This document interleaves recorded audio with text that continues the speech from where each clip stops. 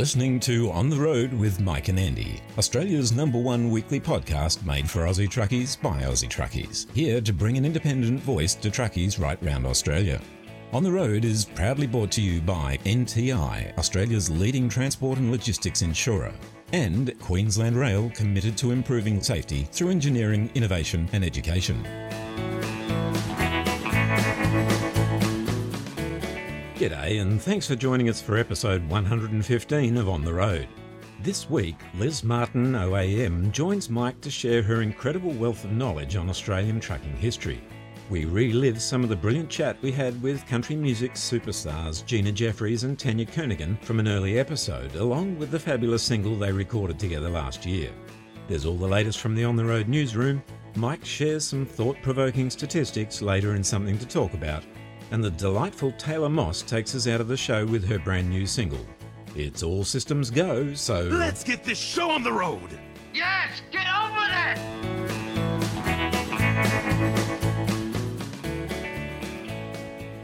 G'day, I'm Yogi from Outback Truckers, and when I'm on the road, we're always on the road doing stuff out on the road, but when we're on the road, we're listening to the big rigs on the road, right? Is that what it is? Across the nation, 24 hours a day, 7 days a week, AustralianTruckRadio.com.au.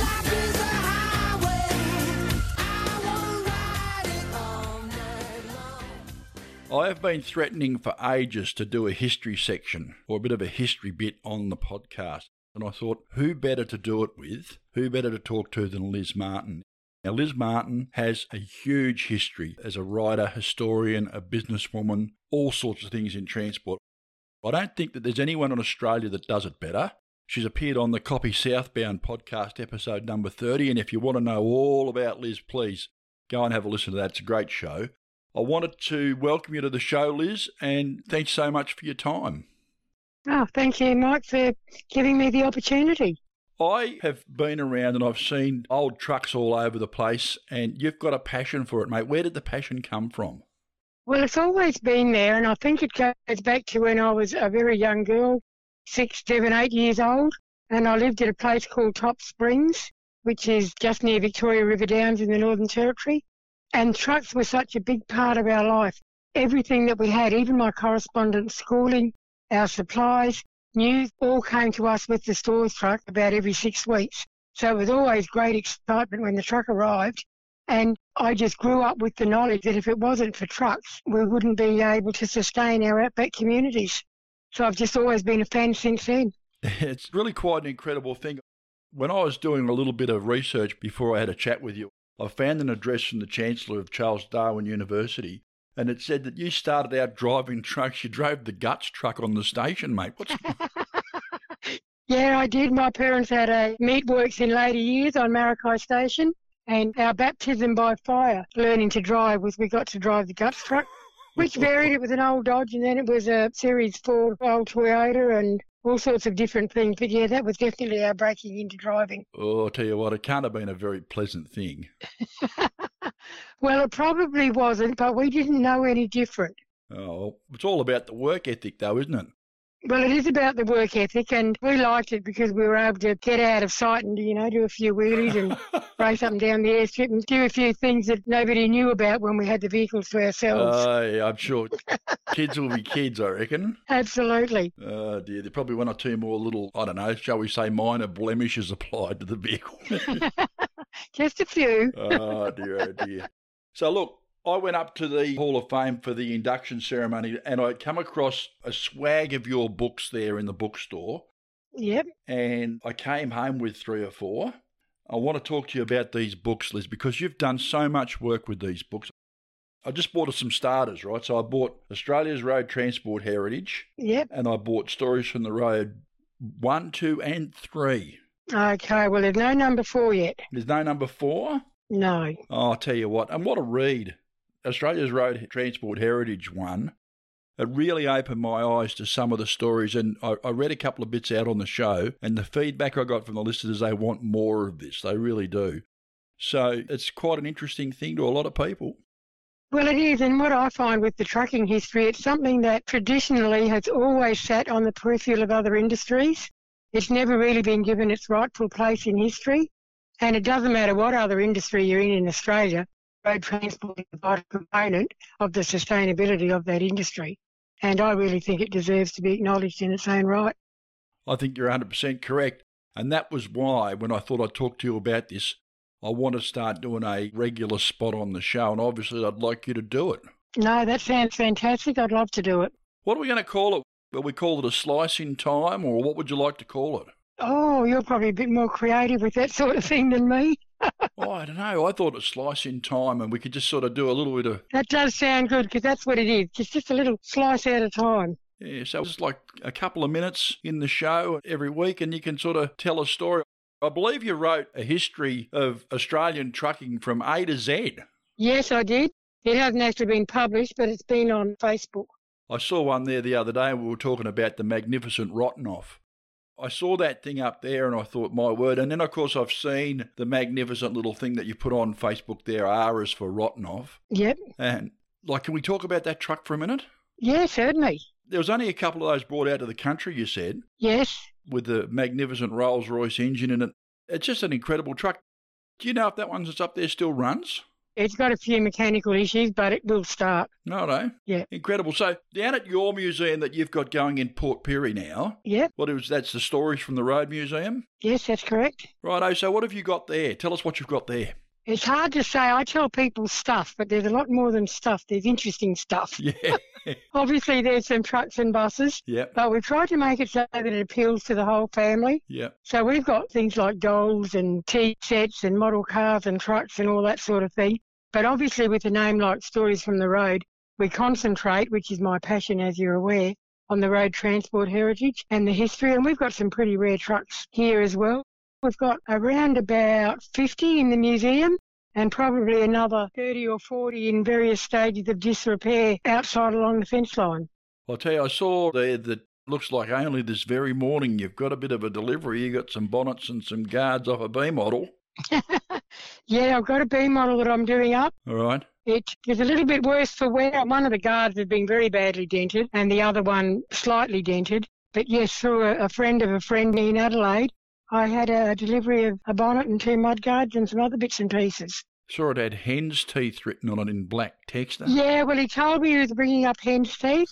He didn't tell me what it was, but he said it's as rare as hen's teeth, so that's what it's called. I'll tell you what, is that going to be the name for the truck when you're done? Probably will always have that name now. Oh, look, I'll tell you what, no, it's an incredible thing. The work that you've got to do to go and restore an old truck.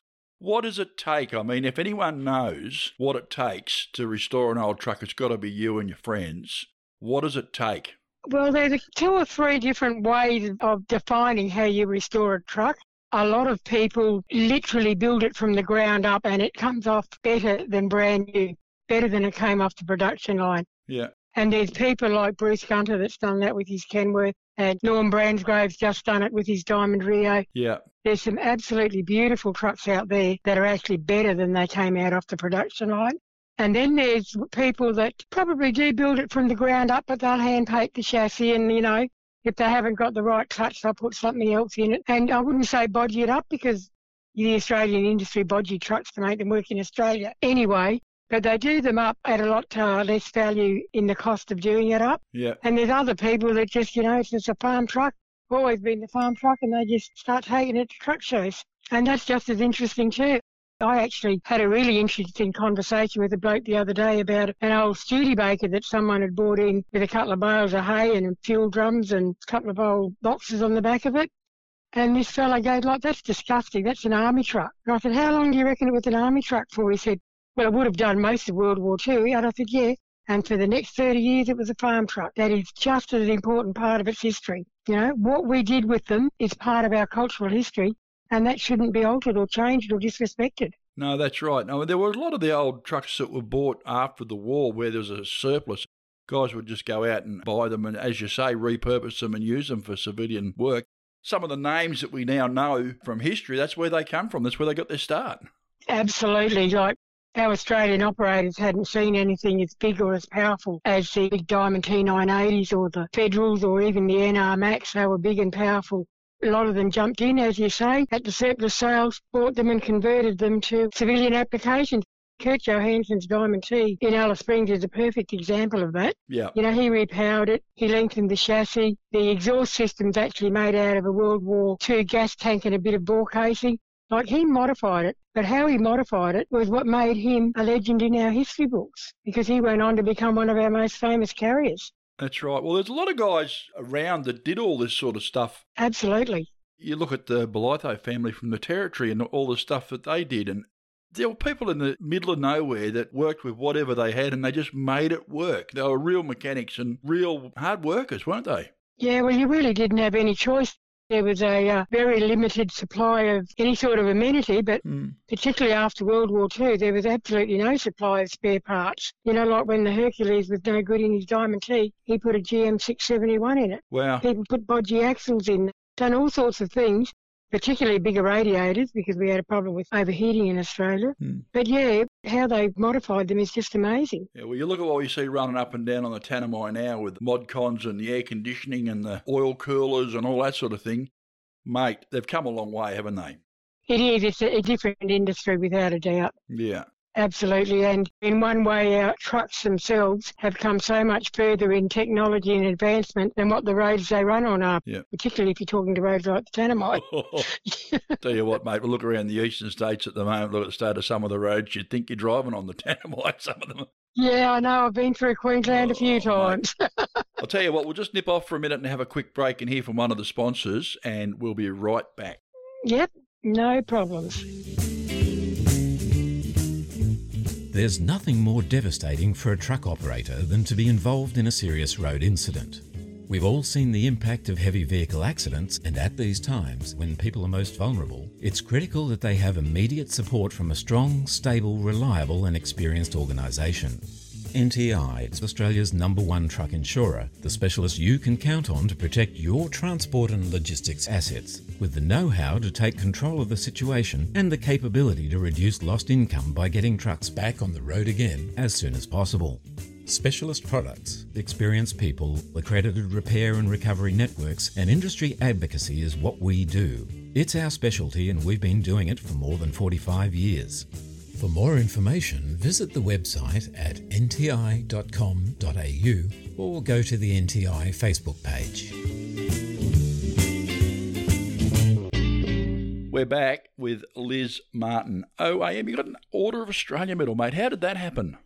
It was a combination of a lot of things, but mainly through my work with Transport History and some of it with other organisations I've been involved with, like Transport Women Australia, working to raise money for children who'd lost their parent or the family breadwinner in a truck accident. I guess different things that benefit the industry other than being a driver. Yeah, well, you've been doing a lot of stuff. And like I said right at the start of the interview, you've written probably more than anyone else that at least I know about. Australia's Road Transport Heritage is probably my favourite because it's got a little bit of everything. When did you write this and what went into it? How did it go? The one that you've got is actually the third edition of that particular book. Right. The first one I put out in 1995, and that took me about 4 years to write that one. I was obviously working, so it was a part-time project. After a heap more research over a few years, 10 years after that, I put it out again as a series of small booklets, which all became the chapters in that big book when that was relaunched in 2015. Right. But that took 4 years of solid research. We started off that book thinking when we were going to do all the different marks that made an impression on Australian road transport history, that we'd be talking between 100 and 200 trucks. Yeah. We had to stop at 580, and I've still got more now. Look, you can open this book to any page you like, and it really doesn't matter. There's something, a fact there about some small slice of Australian road transport that is probably just obscure and no one's going to know. Where did you get all the information?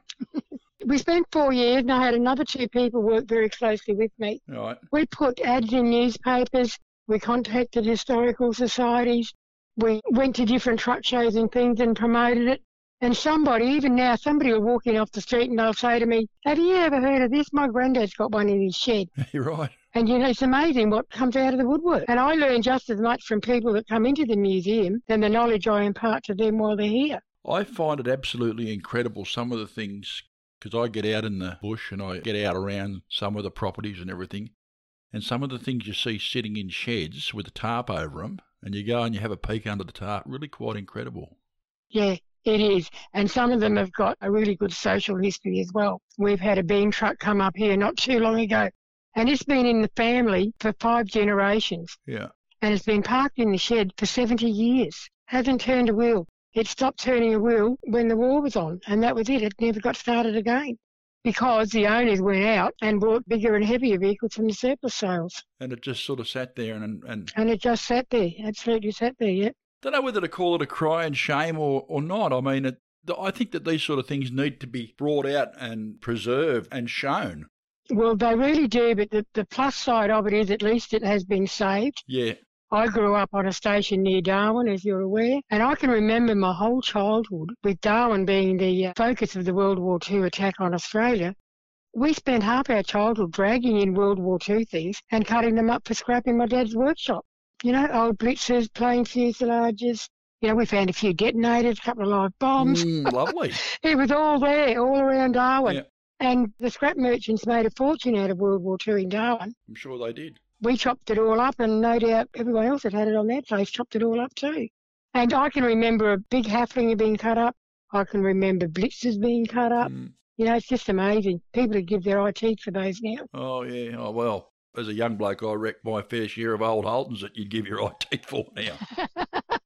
Now, that to my father would be sacrilege because he was a Holden man. Oh, you know, we used to buy them for $500 and drive them around the paddock chasing kangaroos. Absolutely, absolutely. You'd get murdered for it. Dad was an EH freak, and all us kids all had EHs, but Dad's was registered, so we used to pinch the quarter window off his when we wanted to go to town. Oh, no.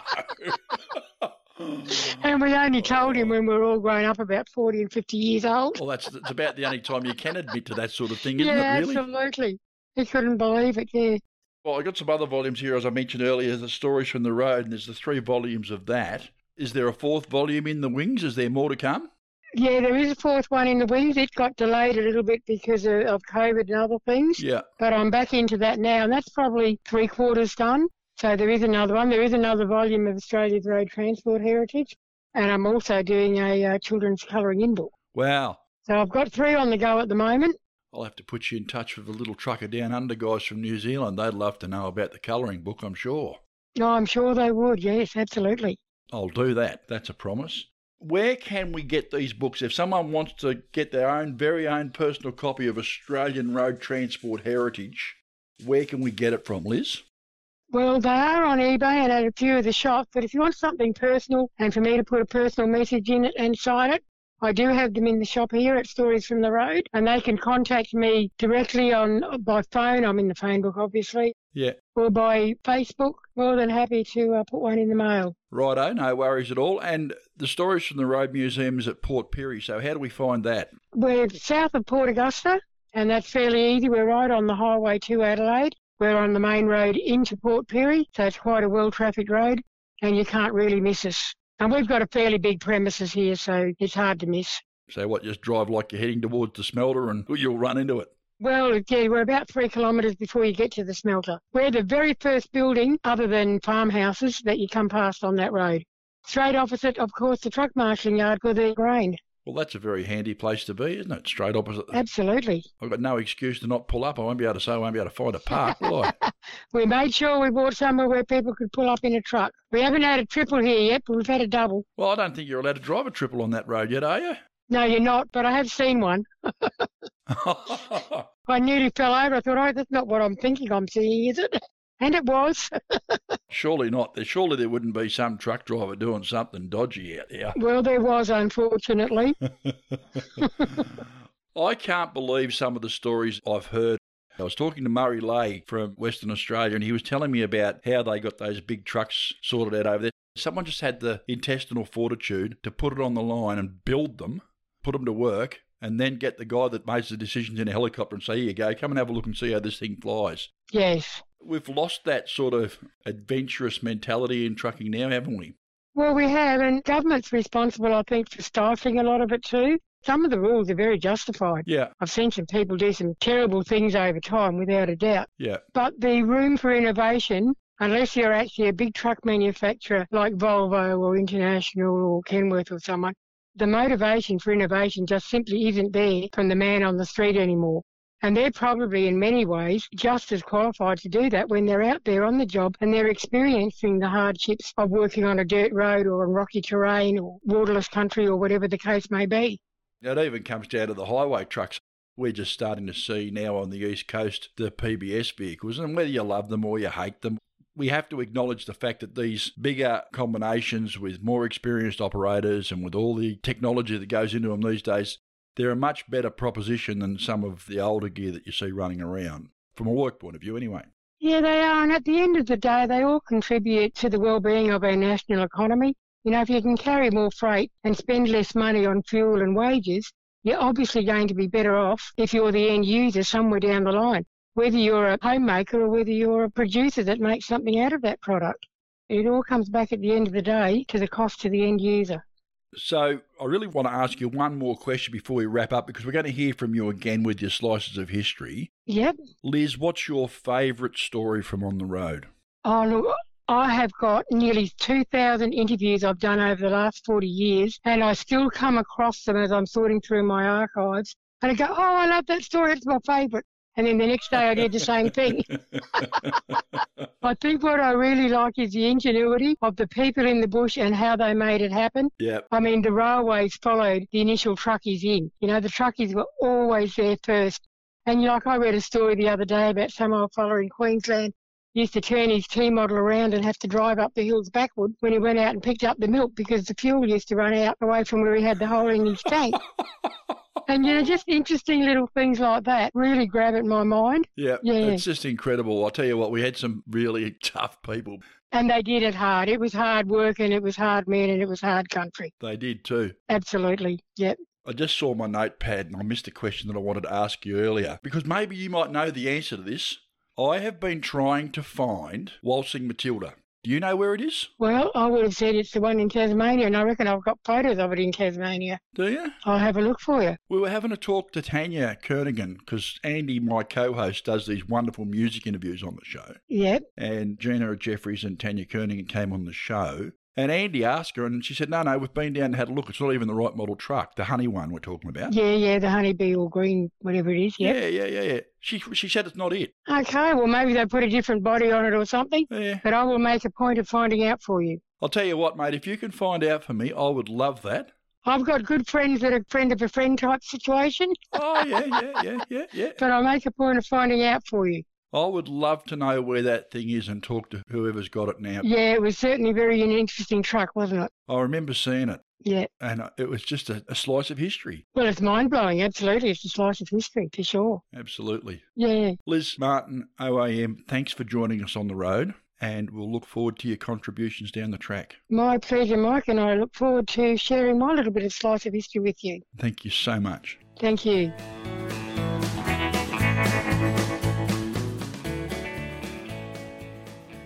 Kermie here from Trucking with Kermie. I listen to On the Road podcast every week on the Australian Big Rigs Roadshow.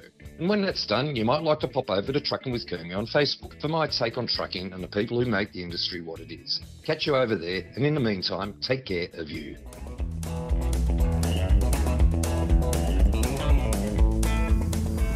Got me there, Andy? Got you go. Better throw out those anchors, buddy. The traffic's at a standstill up here. I reckon some clown's got himself stuck under the Dunlop Terrace Railway Bridge again. Again? Maybe he was delivering a bridge and ran out of diesel. Yeah, no, it's no joke really.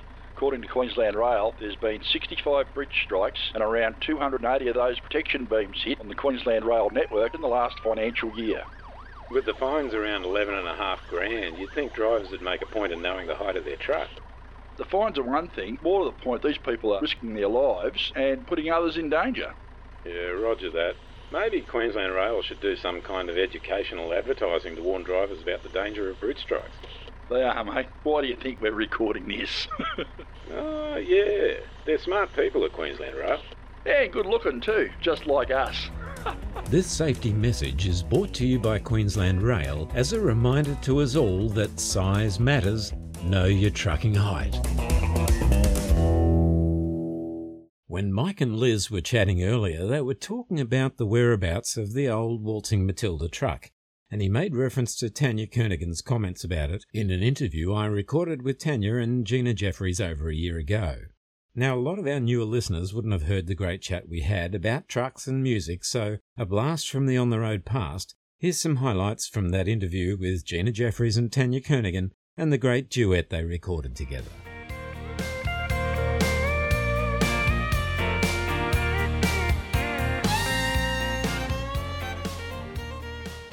Gina and Tanya, thanks so much for joining us on the road. Hey, Andy, thank you for having us. G'day, Andy, and all your listeners. Tanya here, and it's great to be with you. The question without notice here, as you know, On the Road is made especially for all the hard-working truckies right around our great country. I'm sure you both would have met a lot of them in your travels. Oh, yeah. I've got to say, too, my dad, Ray Kernaghan, Dad was recording trucking albums in the late 70s, Andy, and one of his first records was one called Me and Louie on the Road. And I think nearly every Australian had one of those albums back in the 70s. And then many years later, he owned and drove the world's fastest jet-powered truck called Waltzing Matilda. I remember, yeah. Yeah. Now, that was an LN 7000 Ford Louisville truck. And just absolutely, it was like part of the family. We toured a lot together with the truck around Australia. We had a country music travelling show and a jet-powered truck on the road. And a lot of your listeners would remember Matilda. I talk about Matilda like she's a sister because that's how close we were to that truck. It was a great part of our life. And through that truck and through Dad's trucking albums, we got to meet and work with a lot of wonderful truckies out there, to the point where Dad even wrote a song called No Truckin' Worries. Is the truck still around? No. We sold it sort of in the mid-'80s. We'd had it for about 6 years and taken it to a lot of air shows and drag strips and things like that. And it was time for Dad to make another record and to move into a different area of his career. I'm not exactly sure where Matilda ended up. There's rumours that it ended up in Tasmania carting honey, but I can absolutely rest assured that that is not the truck. Dad's cast his beady eyes over that particular truck, and there's a lot of things that Matilda had that that truck hasn't got. The fact that it was a different Louisville as well. Matilda was the LN 7000 and that one down in Tassie isn't. But anyway, there's a lot of rumours about where it ended up, but sometimes you just got to keep moving forward and you can't look back too much. No, that's true. Well, I expect that one of our listeners out there, or at least one, probably has some idea where it is. So if you own it or you know who does, please get in touch with On the Road and let us know. We'd love to follow on the story from that. Now, I'm sure you both agree it's been incredibly tough the past while for all of us in the entertainment business, but particularly tough for our truckies who've pushed on over and above the call of duty. Would you have a message you'd like to pass on to them today? Oh, yeah. Thank you for feeding the nation, for bringing everything to us. It doesn't go unnoticed. You guys are the heroes of Australia, delivering across this massive country. And we're so grateful that you continue to do that. And I'm sure Tanya's got something to say here too. And then I have a funny story I have to share with you. Okay. Yeah, share us your story, Gina. I'd love to hear it. I'm wondering if Chucky is listening to this now, if he remembers this, but I was just thinking about it. I don't know if it was in the late 90s or it might have been the very early 2000s, but we were playing at West Tamworth Leagues at the Tamworth Country Music Festival, and there was a truckie at the show, and he came up and said, "Can you come out the back after the show and sign my truck?" And Tanya's brother Lee had a big hit at the time called She's My Ute. Yep. But he had signed the truck, She's My Truck. So my hit at the time was Girls Night Out, so I wrote Trucks Night Out on this truck. And then, Tanya, you were Trucks in Boots. Do you remember this? I laughed so hard, but all of the big stars at the time signed this guy's truck, but they changed their song from whatever their hit song was at the time to Trucks in Boots, Trucks Night Out, She's My Truck. Becky had one. I can't remember what Becky Cole's big song was at the time, but and it was very funny. So there was this beautiful truck driving around that we had all autographed, but we changed the name to make it truck appropriate. So I don't know if the truckie is driving around right now who met us backstage at West Leagues and got us to sign your truck that way. And if it was okay that we did that, because, I thought it was funny. But I've never forgotten it. Do you remember that, Tanya? I do. Yeah. Trucks in Boots. Yeah, I'm just thinking about how that Slim Dusty song was married to my bulldog, Mac. And I'm just thinking that if we have the opportunity to sign any of the fellas bull bars or sun visors or sleeper cabs or what have you, we might be able to write, my old friend. Yeah, my old truck. I got to say that there's a lot of fellas that are married to their trucks out there that they just seem to go up and down the highway, and some of the trucks just amaze me with the way they're lit up like Christmas trees coming along the highways. They really are their pride and joy. Yeah. They keep the nation moving, and they really are the unsung heroes of our nation. There's no doubt about that. They really are. And I remember when, it's not that long since we taught our son Jackie, he's 18 now, how to drive, and his first time out on a freeway between Central Coast and Sydney. And we came up near a bunch of really big trucks, and he got a little bit nervous because the trucks were so big. And we said, Jackie, these guys are the professional drivers. These are the guys that you can absolutely trust are going to do the right thing around you. They're not the ones you have to worry about. Yeah. It's a great thing to tell a kid, because you guys are actually professional drivers. I'm the worst driver in the world. You don't want to come near me. I'm Anna and I go really slow. But yeah, it was a good thing to tell a kid to just have that respect for the trucks as a new driver, and to know that you guys are the professionals and you guys do it better than any of us, obviously. Yeah, thank you for that story. And I think now that the guys have heard that, wherever you're going to be touring, you're going to have a lot of truckies coming up asking you for little quips on their trucks, I'd say. Hey, Andy, some of your listeners might not know this, but I have my heavy rigids license. Is that right? Yeah. About 2 years ago, I thought, I'm going to learn how to drive a truck, because you never know when you might need to do that. Yeah. So I went and had these lessons, and I'm driving all around the countryside with this fellow in a little truck. And so it's heavy rigid, and I like to say that word. I don't know if it's because I like to drive it, I just like to say heavy rigid. It's pretty good, but I got to say, I always thought, just should have it up my sleeve in case singing doesn't work out. Yeah. And Tanya, if we're out on the road and one of us has to drive that truck, it's going to be you, not me. Yeah. Well, hopefully it'll never come to that, and that you'll be needing to drive, because we need to keep hearing from you for a long time to come. Clearly I'm way too old to be fanboying away here, but I've been doing it anyway, and it's not every day you get to chat with the delightful Gina Jeffries and Tanya Kernaghan. So Gina and Tanya, thanks so much for taking the time out of your busy schedule to come and play on the road with us today. Oh, it's our pleasure, Andy. Thank you for having us, and to all the truckies out there and your families, and we hope to see you all soon. Yeah, good on you, Andy, and to all the families and all the truckies. Keep the country moving, and no trucking worries. You do a great job. Would you both be so kind as to introduce your brand new song for us? Thanks, Andy. This is Gina Jeffries. And I'm Tanya Kernaghan. And this is our brand new song, My Old Friend. Thank you, ladies. You too, Andy. Bye.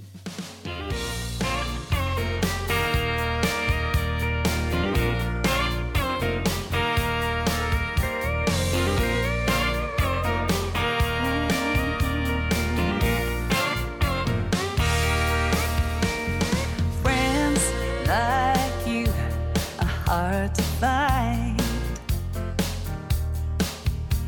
The ones who make you laugh so hard to cry.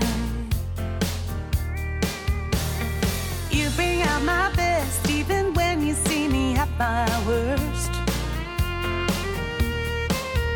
It's just like you to put me first. No amount of miles could ever make a distance. No amount of time could ever make a difference. My old friend, it's so good to see you again. You haven't changed at all, beautiful as ever, making this world better and better. My old friend. Friends like you are certified, and we know we'll stand the test of time. Sometimes I think you know me better than I know myself, and I can count on you like no one else. No amount of miles could ever make a distance. No amount of time could ever make a difference. My old friend, it's so good to see you again. You haven't changed at all, beautiful as ever, making this world better and better. My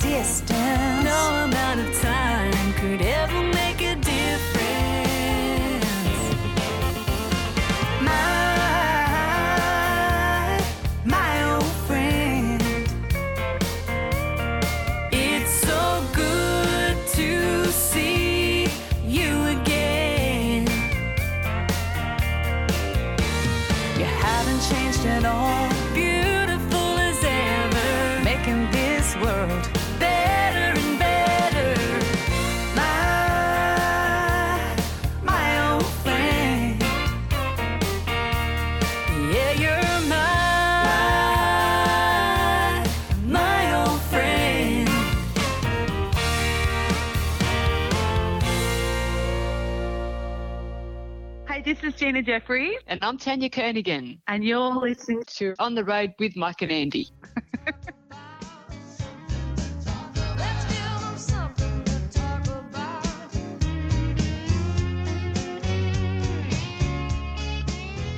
Something to Talk About is brought to you by Only Trucks and Credit One. Buying your next truck has never been so easy. Go to onlytrucks.com.au.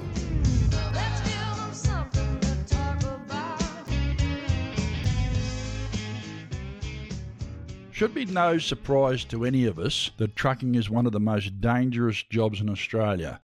Safe Work Australia is the releaser and the holder of the Safe Work statistics. They recently released a report about the overview of the national work-related fatality data in 2021 and workers' compensation claims, etc. So, time to have a bit of a think about that, a bit of a talk about it as well. Safe Work reported 169 people were fatally injured at work in 2021. Now, things like motor vehicle accidents are the major part of those fatalities. 38% of all worker fatalities are related to vehicle collisions. Machinery operators and drivers have the highest number of fatalities by occupation, and the agriculture, forestry and fishing industry is far and away the most dangerous profession in the country. Workers' compensation claims, well, over 130,000 serious workers' compensation claims were made in Australia. Body stressing is the leading cause of those.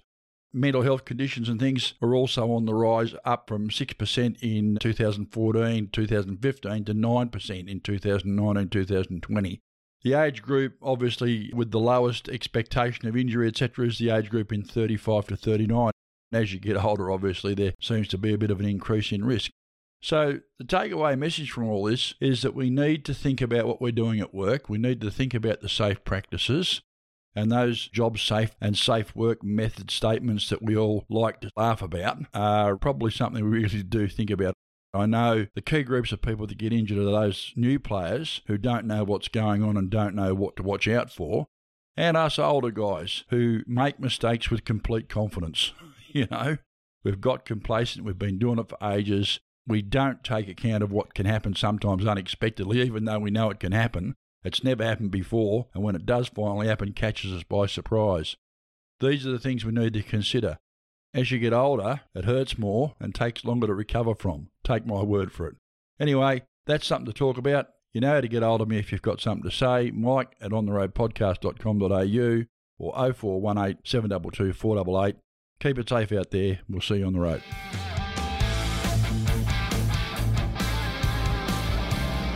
Copy there, Andy. Yeah, got to go. You got to love that big brekkie at the roadhouse. Oh, you're not wrong. It's a great feed. Hey, was that Davo's truck that came in spluttering and coughing like an old tractor? Yeah, mate. I think it's about time you upgraded the old girl. Yeah, roger that. Though it's a bit of a nightmare shopping for a new rig. Doesn't have to be, mate. Found this place called Only Trucks, an online one-stop shop for buying and selling trucks of all the best makes and models. It's associated with Credit One, organise the finance for you. You can deal with the sellers direct through the website. Cut out the middleman, save time and money. Sounds like the way to go. Where do I find them? Too easy, mate. Go to onlytrucks.com.au and it's all laid out there for you. You should send Davo a text and tell him to go to Only Trucks and get a new rig. Might just buy you a beer or three. Davo? He wouldn't shout if he was bit by a shark, mate. Upgrading your truck has never been so easy. Go to onlytrucks.com.au.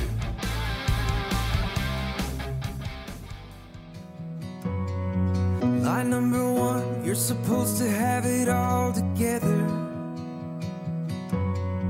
And when they ask how you doing, just smile and tell them never better. We just wanted to stop by for a moment and say, G'day, how are you? No, I mean, how are you, really? Physical and mental health is a significant issue for the Australian road transport and logistics industries.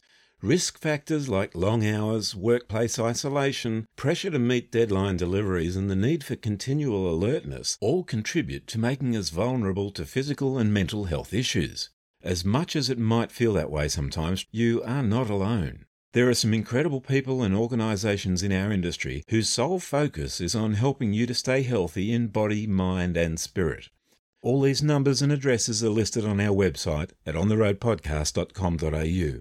take care of yourselves.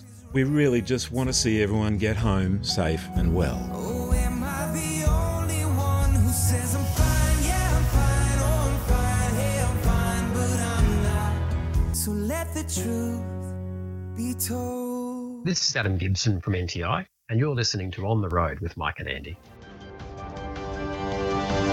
On the Road News is brought to you by Big Rigs, Australia's national road transport newspaper. G'day, Mike. You're on the countdown, mate. Mate, I'm on the countdown. The Kiwi Crusade is about to get underway. You must be getting excited. I don't know. I'm hoping I don't make any nasty mistakes with words while I'm over there, mate. I was just going to ask if you've been brushing up on your Kiwi. Well, I've been learning a little bit of Kiwi. I've been told I can't say anything about thongs. Have you packed your flip-flops? It's got to be jandals, I think, mate. Oh, jandals, that's right, jandals. Yeah, you know, because thongs are an entirely different thing in New Zealand. Yeah, indeed they are. And have you got your chili bin in case you catch any fish? Yep, and I'm all looking forward to some fish and chips. Fish and chips? Beautiful. Fish and chips. I've got a T-shirt too, mate. Yeah. It says, don't bro me if you don't know me. I like it. Hey, listen, mate, I saw an ad in the positions vacant section in the Courier Mail. All right. It was Brisbane International Airport. They're looking for baggage handlers, and I've been looking for a way to earn a little bit of extra pocket money, so I thought I'd give it a go. Yep. So I went in. Turns out I had a full day's induction and training, but I didn't realise there was so much I had to learn. So by the end of the day, I decided it wasn't for me. Right. There was just too much to take on board. Oh, God, you idiot. I am. Oh. Getting into the news, mate, the Albanese government has lifted the baseline stock requirements of diesel in Australia to protect consumers from major disruptions to supply. Seriously, this is something that does need to happen. We do need a greater onshore reserve of fuels. And, you know, they've lifted the reserve to 24 days for petrol, and they've lifted the reserve for diesel for 20 days and jet fuel for 24 days. I don't think that they seem to realise how short a time period that is. And even if we've started to have a problem today, it's going to take us more time than that to actually get the fuel in from overseas if we're going to start importing it. Yeah, they probably think we'll all be driving electric vehicles within 24 days, so it'll be all right. Yeah. I can just imagine, mate. On electric vehicles, I know this is against the story, right? Not about petrol and things like that, but I got overtaken by a bloody Tesla the other day. Yeah. Man, those things go like a rocket if they stick the boot into it. Oh, they do. They just whoosh. Yeah, anyway, that's a side issue. Yeah, but 10k up the road, you'll overtake them when they're sitting there with the generator out of the boot trying to recharge. That's right. Sitting there on the side of the road with a flat battery. Anyway, we talk about how much production we have onshore here. Yep. The Geelong refinery is going to get a $300 million upgrade, and they're going to start producing low sulphur fuels. And Geelong refinery produces around 50% of Victoria's fuel, with up to a third of that being crude oil sourced from local Australian oil and gas fields. Right. I get it, and it all sounds lovely, but there's more to Australia than Victoria. Yes, thank God. And Viva Energy CEO Scott Wyatt said the company's proud of its commitment to continue refining at Geelong and supported Australian energy security, and I'm sure that they do. We've got 2 refineries left in Australia, 2. Yep. From all those ones that we used to have. And, you know, we've got no reason at all why we should be dependent on fuel from overseas. The minimum stockholding obligation that we're looking for, it's sort of somewhere around 90 million litres, apparently. Right. And it sounds like a lot, but when you consider how many litres of fuel you put in the car, and you've only got to look at the traffic going up and down every day, how many litres of fuel are sitting in cars and a truckload of diesel, it's not a lot. We can get through it pretty quick. As long as they've got 26 days in stock and they're producing at a rate that sort of keeps it at that 26 days, then we should be okay. Yeah, well, you'd like to think so, mate. In the perfect world. In a perfect world, but we don't live in a perfect world, do we? Apparently not, no. I just worry about what does happen if there's an issue somewhere. We're a hell of a long way from anywhere. Just in the amount of time it would take us to ramp up production, if something does go wrong overseas, then we could be in dire straits fairly quickly. Yep. Everyone says without trucks, Australia stops. It's true. Without fuel, the trucks stop. And that's a reality. Yep. Mate, according to the federal government, front-end sensors to help detect cyclists, pedestrians and small cars could be in place in new trucks from next year. Nothing mentioned about motorcycles. No, we just run over them. Yeah, apparently, yeah. Yeah. there's a picture there in bigrigs.com.au where they're talking about this mandatory blind spot sensor story, and that's a lovely picture of old mate Rod Hannafy's big blue K200. It looks like it needs a wash in the picture too. And he's got a thing called a Spotto hanging off the side. And if listeners remember, we had a chat with Clive from Spotto there a couple of months ago, and we were talking about the technology. I was pretty taken by it. It's a good idea. Yep. That's something that can be retrofitted on trucks. There are a lot of trucks now, or a few of the trucks now, the European ones, I think, have already got side sensors on them. Certainly some of the ones with a lane departure and all that sort of thing are out there. NHVR said legislation was updated in February 2021 to allow a wide range of blind spot rear view mirrors, cameras and sensors to be fitted. And we see pictures on the telly like the main tunnel incident that's been played over and over and over and over again, where old mate in the Argus, he does the great pit manoeuvre on that car in the tunnel there. These sort of accidents happen. And, I appreciate, the idea of technology being something to assist the driver, but the reality of it is we do need to consider educating the motoring public about what blind spots there are. And there are some ads about that, and they're pretty good. I just think that we should probably be doing just as much in that area as we are in the installation of technology area. Yep, couldn't agree more. I used to work years ago for the 3M company, and they had a catchphrase that said, "Be safe, be seen." Yeah, that's right. Another thing I saw interesting, there was a guy driving around. I saw at a Volvo there a couple of months ago now. On the bottom of his left-hand door, passenger door, he had, "If you can read this, I can't see you." Yeah. And just highlights the idea that if you're sitting beside his passenger door, you're in trouble. Yeah. You can only encourage people. Tell everyone you know. Get out of the blind spots. Do what you can to stay out of them. Absolutely. Mike, Hino Motors and their Australian operations, Hino Motors Australia, are facing a class action in the Supreme Court of Victoria over falsification of emissions and fuel economy data in Japan. Yeah, this is something that's been a bit of an ongoing story. If you recall, we did talk about the potential for a class action, and Gerard Malouf and partners have decided to take them on. Earlier this year, Hino admitted to some misconduct with fuel emissions testing and blamed internal pressures on it. I don't think anyone cares what the internal pressures are. The fact of the matter is that you people misled people. It's as simple as that. Yep. So Matthew Lowe, Specialist Counsel of Gerard Malouf and Partners Law Class Action Division, said the statement of claim alleges two causes of action against Hino. Firstly, alleging that Hino had not indicated correctly the capabilities of the vehicles in question, and the second alleges that there's been a non-compliance with emission standards in Australia. Somewhere between 40 and 50,000 vehicles over the last 20 years are under investigation. So this is no small thing. Stay tuned, mate. This is going to get better. A new road train signage trial is currently underway in WA, with Centurion Transport and Cube Bulk taking part in the trial. Mate, they've done away with the road train sign. We're just going to put a picture on the back end with how long it is. Now, I don't have a problem with that, but they reckon that this will give people a better indication of what sort of vehicles that people are looking to overtake in their cars. That's fine, but the reason they give for it is that the signage had become confusing. Well, I think the regulators have made the signage confusing because, we agreed that a long vehicle sign on the back of a B-double was, two trailers, no dolly, and that's a B-double and that's a long vehicle. And then all of a sudden we started plastering long vehicle signs on 30-metre A-double combinations, what they call A-double combinations. And if you look at it, it's two trailers and a dolly. By any other name, it's a road train. Yep. We changed the configuration. We didn't change the sign.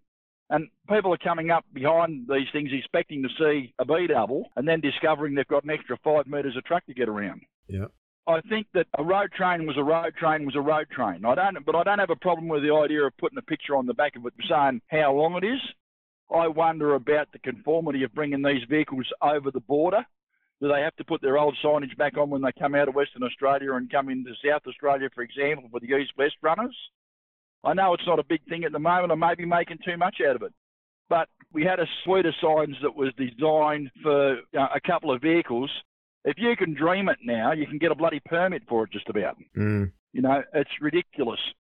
The signage hasn't kept up, just the same as technology hasn't kept up with what we do on the road.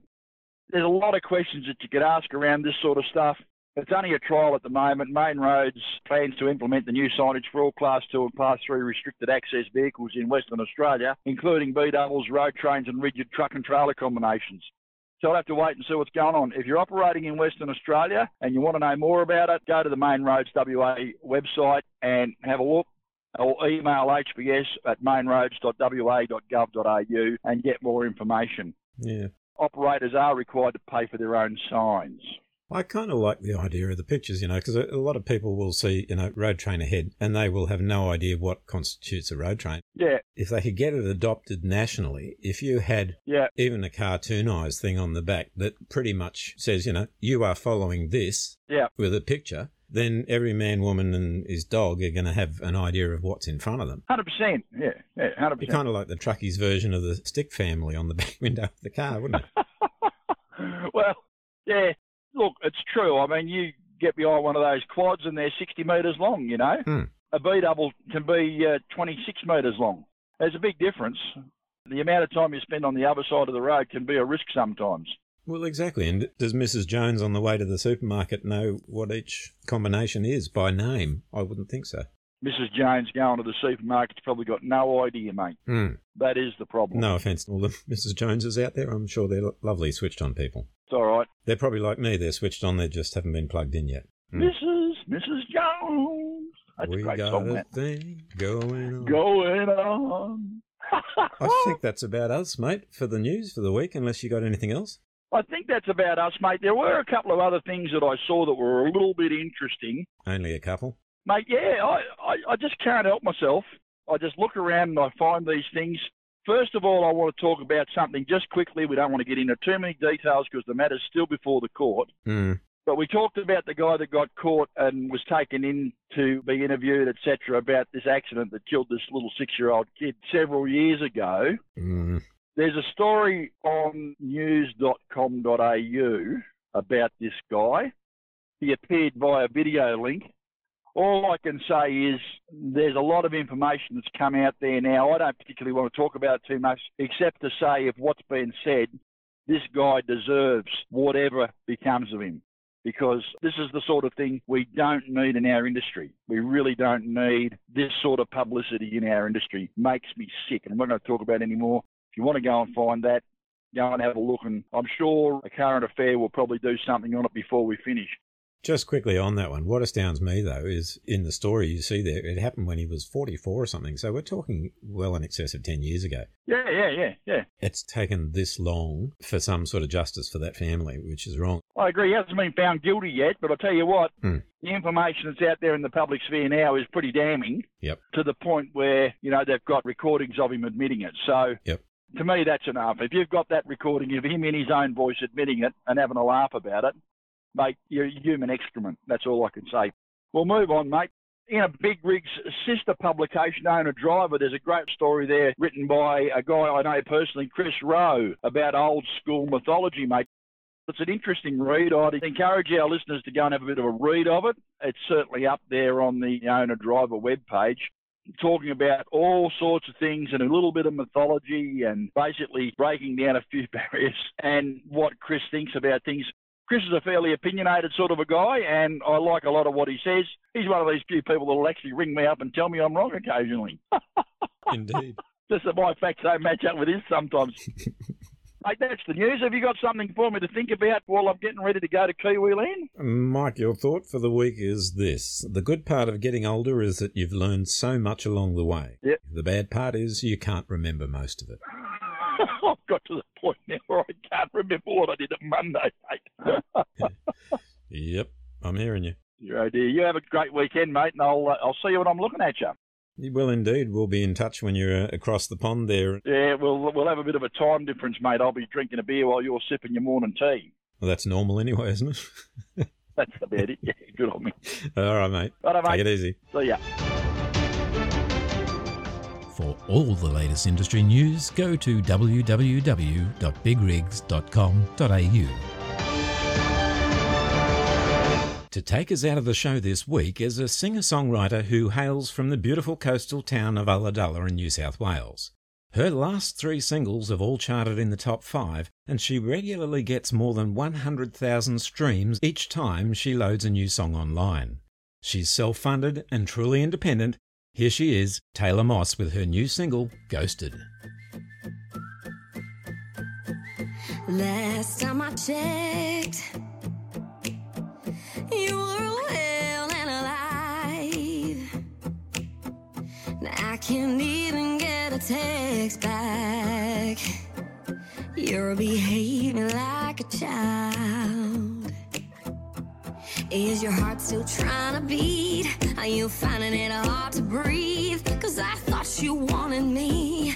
Yeah, you made me believe. And as soon as I feel it, like some straight out boy Houdini, you were gone.